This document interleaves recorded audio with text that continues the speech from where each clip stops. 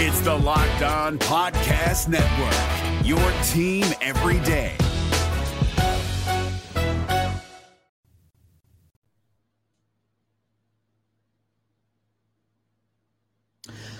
The Punisher punished the baseball. Mike Minor is still a major problem, and he still has a major problem keeping the baseball out of the stands. And we discuss who will be the next member of the Reds Hall of Fame. We've got all that and more on today's Locked On Reds. Let's go. You are Locked On Reds, your daily Cincinnati Reds podcast, part of the Locked On Podcast Network, your team every day. You are a Locked On Reds with myself, Jeff Carr, and my co-host Stephen Offenbaker is back, and we've got a lot to get to. We are lifelong Cincinnati Reds fans who have turned an addiction into information for you. We are part of the Locked On Podcast Network, your team every day. Thanks for making us your first listen. We're free and available on all platforms. On today's podcast, I get Steve's take on who should be in the Reds Hall of Fame this season. We look at another start for Mike Minor, and it was not a good one.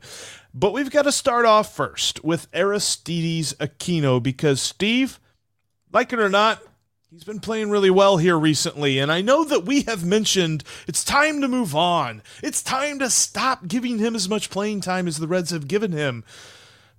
But it seems to have paid off. Is Aristides Aquino back? Well, clearly he was listening because you and I both took some hot takes on what should happen with Aristides Aquino in his baseball career. And since then, he has become a different hitter. And we're going to get into why that is, Jeff. But let me throw some numbers at you because he's sneakily, surprisingly, been very good over the last couple of weeks. Let's talk about his last 15 games. Slash line alone, last 15 games, Jeff, he's hitting 288, 339, 596. That's with 4 home runs, 12 RBIs, and for good measure, 4 walks during that time period. It's nice to see the 4 walks. At least he's got as many walks. I had to include them because they don't happen very often. I mean, I felt like I should make mention of it. Well, and man, as a former Aquino stan, homer, whatever you want to say, I've seen the light. I've seen, the objectivity of the matter and where he fell over the last couple of years, and it just kind of seemed like nothing was happening. And then all of a sudden, here recently, he's been on a resurgence. And kind of as we've kind of been looking at this, his wins above replacement, according to Fangraphs, in 2019, the year that we all remember being good Aquino, it was 1.2.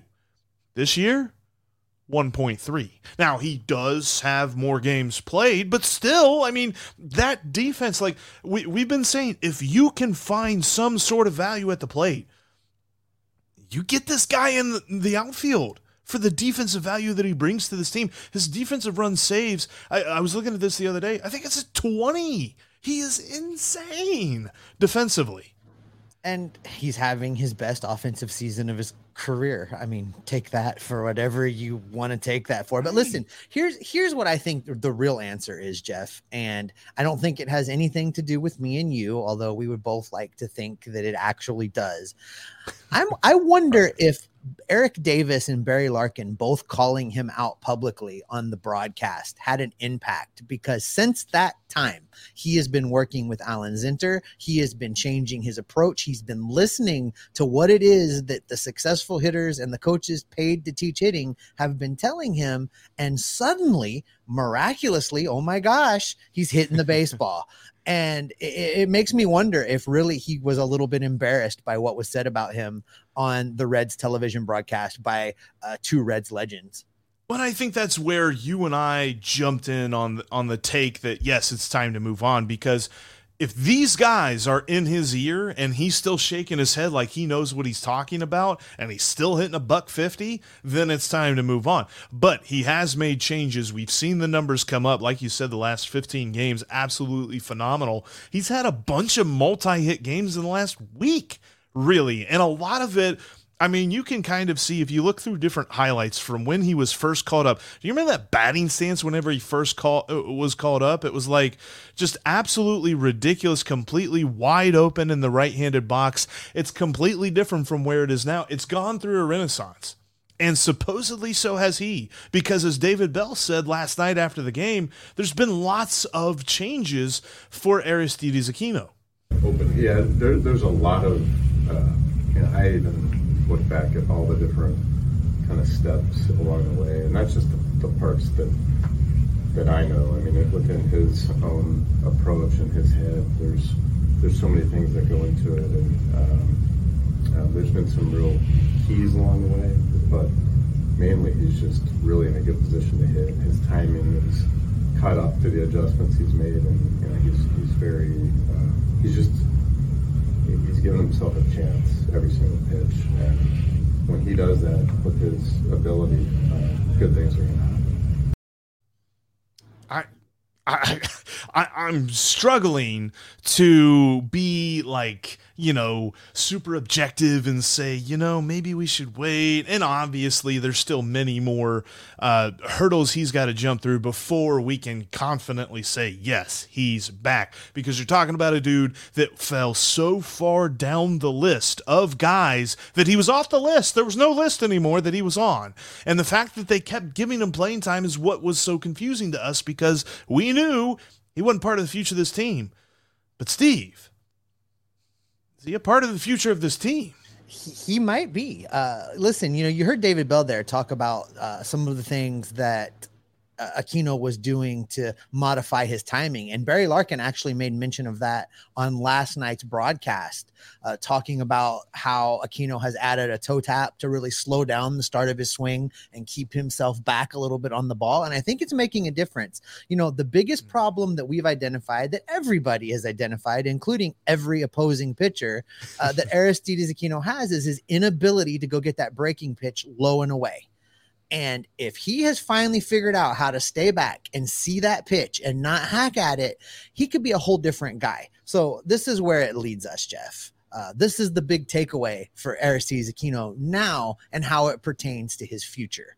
If Aristides Aquino finishes this season continuing to hit the way that he is right now, it will be worth giving him a chance next spring to show that he still belongs. Nothing he does right now should earn him anything other than an opportunity to show that he belongs moving forward. This is a lost season and a wonky time. I'm not really putting a lot of stock in anything that happens for the rest of September, but he has a chance here, Jeff. And I hope, because he's a great guy, I hope that he takes advantage of it. And that's a good point. And that's a great point. I agree with you. I agree with you. So, as much fun as it is to talk about a hitter actually hitting, we do have to delve into the realm of this rotation that was supposed to be the end all of good things to talk about this year. And now it's terrible. But listen, Mike Minor has only made minor progress since he was added to this rotation, Jeff. And it's really led to major problems. You see what I did there? Minor, major. We'll explain why you can bet that Mike Minor's days as a member of the Cincinnati Reds are numbered. And if you want to learn more about some safe bets, you can head over to betonline.net right now. BetOnline.net is the fastest and easiest way to check in on all your betting needs. You can find all your favorite sports and events at the #1 online source for the odds, lines, and games. You can find reviews and news from every major league. That includes Major League Baseball, the NFL, which is now in full swing. Sorry about the Bengals this week. They've got the NBA. They've got the NHL. They've got combat sports. They've got esports. They have even got golf. There is something for everyone at betonline.net. BetOnline continues to be the top online resource for all of your sports wagering information. From live in-game betting, scores, and podcasts, they have definitely got you covered. Head to betonline.net today, or you can use your mobile device or your computer at home to find out the action as it is happening. BetOnline.net. It's where the game starts.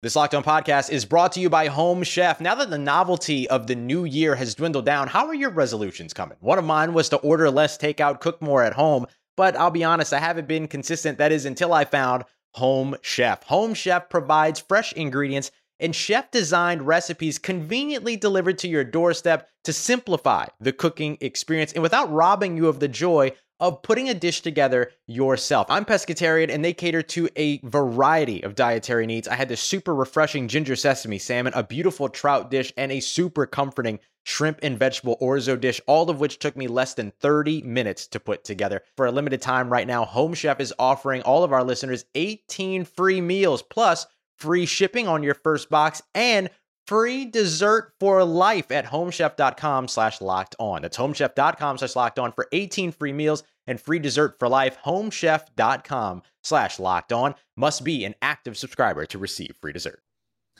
All right, coming up tomorrow, Jeff and I will break down the double header that is going to be occurring with the Pittsburgh Pirates. It's going to definitely be a lot of action to talk about. At least 18 innings of baseball. I think, Jeff, you're going to be in the ballpark for at least a portion of the 18 innings of baseball tomorrow. So we'll get some firsthand perspective. I'll be there in the evening, Steve, as we've got Raynel. I believe it's Raynel Espinal is going to make his Reds debut. He actually does have a couple of innings a couple of years ago. But yes, it's going to be a long day at the ballpark for both the Reds and the Pirates, and I'm pretty sure both of them hope that both games stay within the 9-inning realm. Well, I know you're very, very disappointed that you're not lining up to see a Mike Minor start. I know how much you enjoy being at the ballpark because there's always an increased chance that you can get a ball if you're in the stands when Mike Minor is pitching, because they fly right out of the ballpark. You know, Mike Minor has not figured it out, Jeff, and I was hopeful that he would find a way to get the ball down on the ground. I was hopeful that the early starts we saw from him were just going to be a period of adjustment, but he really just has not been able to put it together to a point where he's not the victim of fly balls at Great American Ballpark. And really, I mean, he's been giving up fly balls in every ballpark, so I don't know if we can even blame the stadium at this point.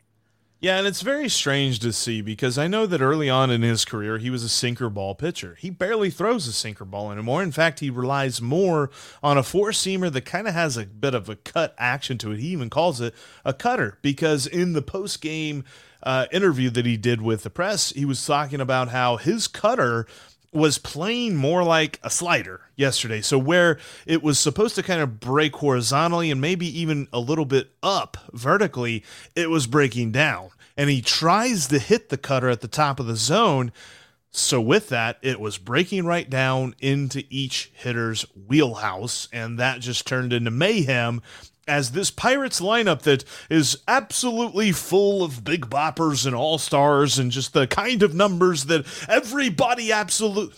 Oh, okay, I can't. You've been spending too much time with Ethan. No. They're not good at all, but Mike Minor has made them look good in the couple of times that he's pitched against them. And yet again, last night, they absolutely just destroyed Mike Minor. You know, even a bad major league hitter has still gone through the process and played their way through the minor leagues. And if you give them the opportunity to run into one, they will. And, you know, as you mentioned, you know, his pitches were starting out at the top of the zone and then diving back into it. And you've got major league hitters these days that are trained to have loop in their swing. And those two things lead to a lot of elevation. And when you make solid barreling contact, you can drive the ball out of the ballpark, especially in Cincinnati. And we saw that last night with 3 home runs allowed by Mike Minor. And I hate to, I mean, I don't want to be like a, you know, negative Nelly here when I'm talking about Mike Minor, but the last couple of starts, and, you know, it was played up very much on both broadcasts, whether you're talking about television or radio, as I listened to a little bit of both. And they were talking about, oh man, you know, he's been so good over these last 3 starts. 3 starts out of the course of a season is an aberration. And what we know about Mike Minor is this: he's going to give up the long ball. So how does the lineup support that? The lineup had chances. They had shots. They just couldn't bring guys in. However, you can't win when you give up 6 runs. Like, I mean, unless you've got the Yankees lineup or you've got the Astros lineup or something like that, you don't have the kind of guys that can go out there and just make that comeback work, because usually your best guys are the guys on base, and you're asking some dudes who have had to step up in whatever scenario, in whatever case, to go get an RBI, and they're just not the guys that are going to go do that. So that's where we ran into problems with last night. Mike Minor had to keep them in the ballgame, and he just didn't. And we're talking about, I mean, let's be honest about what we're talking about here. We're talking about a lineup that's full of players that some of them have no business being at the major league level. Some of them are trying to figure out the major league level on the fly. You've got a guy that's getting a lot of innings behind the plate at catcher that's trying to figure it out on the fly. Got a bunch of youngsters that have made their major league debut or are getting their first real exposure to significant playing time. And you've got a third of the lineup in Aquino, Senzel, and Barrero who are making constant adjustments to their game. Correct. And, some of the guys, I think we're starting to see some signs. I like what I'm seeing from Alejo Lopez right now. You and I have talked about a lot that we wanted him to get some consistent time to see what might happen. And he's getting some consistent time right now. And I think he's starting to figure it out a little bit. Now, I'm not saying he's going to go and take someone's starting job next year, but I think he's demonstrating that with given enough opportunity, he could be a very useful super utility type player on this team. Kyle Farmer against left-handed pitching continues to be great in this lineup. Aquino starting to figure it out, maybe listening to the instruction that he's been getting. There's some hope. There's still, we've talked about, Jeff, as much as it would be easy to just be a doomsday guy since, I don't know, opening day with the where you're going to go stuff. There has been at least one or two players all through the course of this cursed season with injury. Yeah. Right. So there have been players all along the way that have been fun and exciting to watch. Mike Minor, not one of them, but these other youngsters, some of them are. Now, I'm not saying that these pitchers that are coming and making spot starts, I can't even tell you right now who all's in the rotation. I did see that Hunter Green, his next start is supposed to be in the major leagues whenever they decide to activate him, that he's not going to pitch another game in Louisville. That's helpful. That's good. That's something to look forward to as we wrap up this 2022 baseball season. Yes, and speaking of Hunter Green and speaking of this starting staff, that's something that I talked about yesterday on the podcast is how are the Reds going to fill out this week? And honestly, they needed a good start, and not even a good start, but they needed a long start from Mike Minor last night, and they couldn't get it because of just that awful, awful inning where the Pirates got all the runs that they needed for the game. And then you had to get into the bullpen and things like that because on top of who's pitching out of the rotation, who's pitching out of the bullpen for the next 5 days, they have 7 games. That is so many innings, so many outs that the Reds are going to have to cover. David Bell's going to have to manage this a little bit differently. He's not going to be able to manage to the point where it's just like, okay, we need to get 3 outs at all costs. If we have to shuffle a couple of pitchers through this inning and get a couple of guys, just 3 batters and get them out of there, that's fine. He can't do that because if he does that, he's going to tax his bullpen for the next game or 2. And we already saw them get taxed over the weekend. So it's just like, there's so much going on, and I really needed to see Mike Minor go more than he did on Monday night. Oh, I agree. What's the over under on number of position players that are going to pitch over the next 4 or 5 days, Jeff? I'm going to be optimistic and say that the over under is 0.5, but I'd probably still. I think we're going to get at least 2. I'm saying 2 position players pitching over the next 5 days. 2 position, and they are going to St. Louis, which that could be a bloodbath, and not in a good way, unfortunately. But maybe Pujols will get number 700 while we're there, right? Yeah, let's make it interesting, right? Let's at least see history. But one thing is for certain: when you're talking about Mike Minor, as rough as it's been at the state of this rotation that it's currently in, where else are you gonna go? He's here to stay. Because, even though his year's been less than stellar, the Reds need him. They just need him. I got a question to you, Steve, and you're going to give me an answer here in a moment. And that is, who should make it into the Reds Hall of Fame this year? Steve's going to give me his answer coming up next. Before we get into that question, though, I wanted to let you know that you can follow us on YouTube right here. If this is your first time, make sure you hit subscribe. Also, click that bell to get notified. You'll see when we go live. You'll see when we have a new premiere, and you'll be able to be one of the first ones to check it out. We've been doing a lot more listener interaction and things like that, which, by the way, I've seen some picks and all that stuff, some folks disagreeing with me about who I believe should be in the Reds Hall of Fame, which I've already voted for Bronson Arroyo. I can't change that vote. It's already been cast. But I believe Bronson Arroyo should be elected into the Reds Hall of Fame this year. And in fact, I've got another question for you on tomorrow's episode, Steve, that involves the Reds Hall of Fame, but it's not who you're going to pick. It's something else. So, question to you, Steve. Who are you picking for the Reds Hall of Fame this year? You know, I think you did an excellent job yesterday, Jeff, of breaking down who's eligible to pick from, and I'm just going to pick through them, and then I'll tell you my pick. You know, for me, this is the Reds Hall of Fame. It is not the Reds Hall of guys that played here. It's not the Hall of folks that passed through town for a couple seasons. It's not even the Hall of players that had a couple above average years. This is a Hall of Fame. It should be selective. You should whittle it down. So for that reason alone, number one, I'm throwing Scott Rowland out. Scott Rowland is a Cardinal. Scott Rowland is not a Red. He's not a member of the Reds Hall of Fame. He was here for a short period of time. And yes, he did some things. He won a Gold Glove at third base. Cool. Doesn't make him a Reds Hall of Famer. He's out the door. Next, let me ask you something real quick, too. Let me throw a wrench in your plans. If he hits that home run, if it doesn't go foul in the playoff game, is he in the Hall of Fame? Nope. Okay. Nope. Okay. Just curious. Nope, not Hall of Awesome Moments. It's a Hall of Fame for your time as a Red. And you need to have a significant body of work for that to count. That's also the reason why I'm going to say that Aaron Boone is not really a Hall of Famer. I mean, he had some good years. When he was here, he did some good things. And I know that there's, you know, a couple categories where he's in the top 50 in franchise history. You mentioned slugging percentage, home runs, extra base hits. You know, maybe he's a borderline candidate. And I'll get to why, though, I would not select him this year.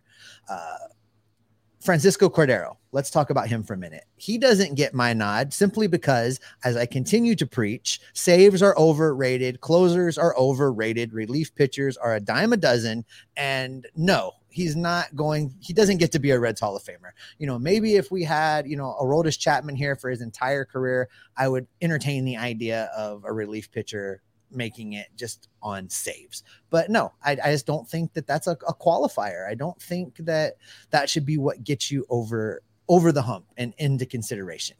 So, you know, running through the rest of this list, it comes down to two guys. We come down to Aaron Harang, and we come down to your guy, Bronson Arroyo. And when you look at some of these numbers, I think that both of these guys are warranting being considered for the Reds Hall of Fame. As a matter of fact, I think both of them should be in the Reds Hall of Fame. So for my answer, Jeff, I would join you in selecting Bronson Arroyo as this year's inductee into the Reds Hall of Fame. And I would tell Aaron Harang to keep his bags packed because he's going to need to be in Cincinnati the next time. He would be the next guy, you know, 1A, 1B of the guys that I'm inducting into the Hall of Fame. And I just want to make mention of this. Those are both pitchers. I think they both have a body of work as a member of the Cincinnati Reds that warrants and qualifies them for inclusion in the Reds Hall of Fame. One of the reasons why I say none of these hitters really jump out at me and why Aaron Boone doesn't quite get my nod is this. Another hitter should not be inducted into the Reds Hall of Fame until his name is Reggie Sanders. And after the Reds right that wrong, then we can look at these other guys. We can talk about Aaron Boone. We can talk about guys that came next. Reggie Sanders has a tremendous body of work with this franchise and happened to have a very poor postseason performance once upon a time that has allowed people to skew their whole thought process when they talk about Reggie Sanders. And the fact that he's not even under consideration is just a tragedy. It almost rubs me the wrong way as much as the Pro Football Hall of Fame ignoring the Cincinnati Bengals does. It doesn't quite rise to that level, but this is a very close second, Jeff. So for me, the next hitter in the Reds Hall of Fame should be Reggie Sanders, and until it's him, I don't vote for another hitter. And I think you're right there. It follows along with your point. Like, it's not the Hall of very good moments, so ergo, a couple of bad moments should not, should not. I can't think. It shouldn't preclude you from inclusion in the Hall of Fame. That's the word. Yes. It should not. I saved you. I went to college too, Jeff. should not preclude you from the Hall of Fame. So yes, if Reggie Sanders is not in the Hall of Fame, but Aaron Boone makes the Reds Hall of Fame, doesn't make it for you. That doesn't make any sense to me. In fact, you can even take it a step further, and you can go to guys like, whenever we see some different names up there of, more recent guys that we have seen.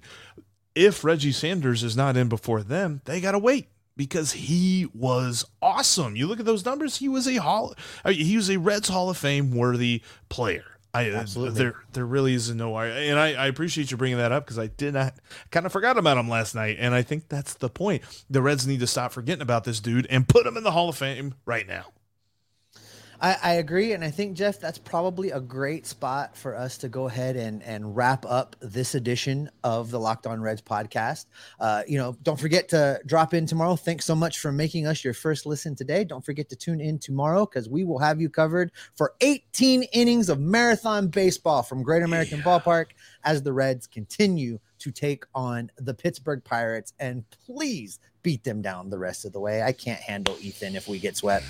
All right, now that you've made us your first listen, we ask you to go make your second listen the Locked On MLB podcast. MLB expert Paul Francis Sullivan brings humor, passion, and his unique perspective on every team and the biggest stories from around the league on the #1 daily league-wide podcast. That's the Locked On MLB podcast. You can find that on the Odyssey app, YouTube, and wherever you get your podcasts. All right, Jeff, you're going to have a fun day of baseball down at the ballpark. We are going to be right back in the podcasting feeds talking about the Reds and the Pirates. What can people expect from us the rest of the way as September brings us to the end of the 2022 baseball season?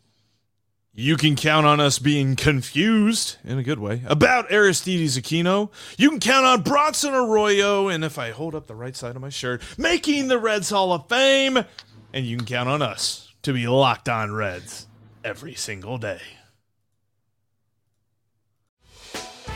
Hey, Prime members, you can listen to this Locked On podcast ad-free on Amazon Music.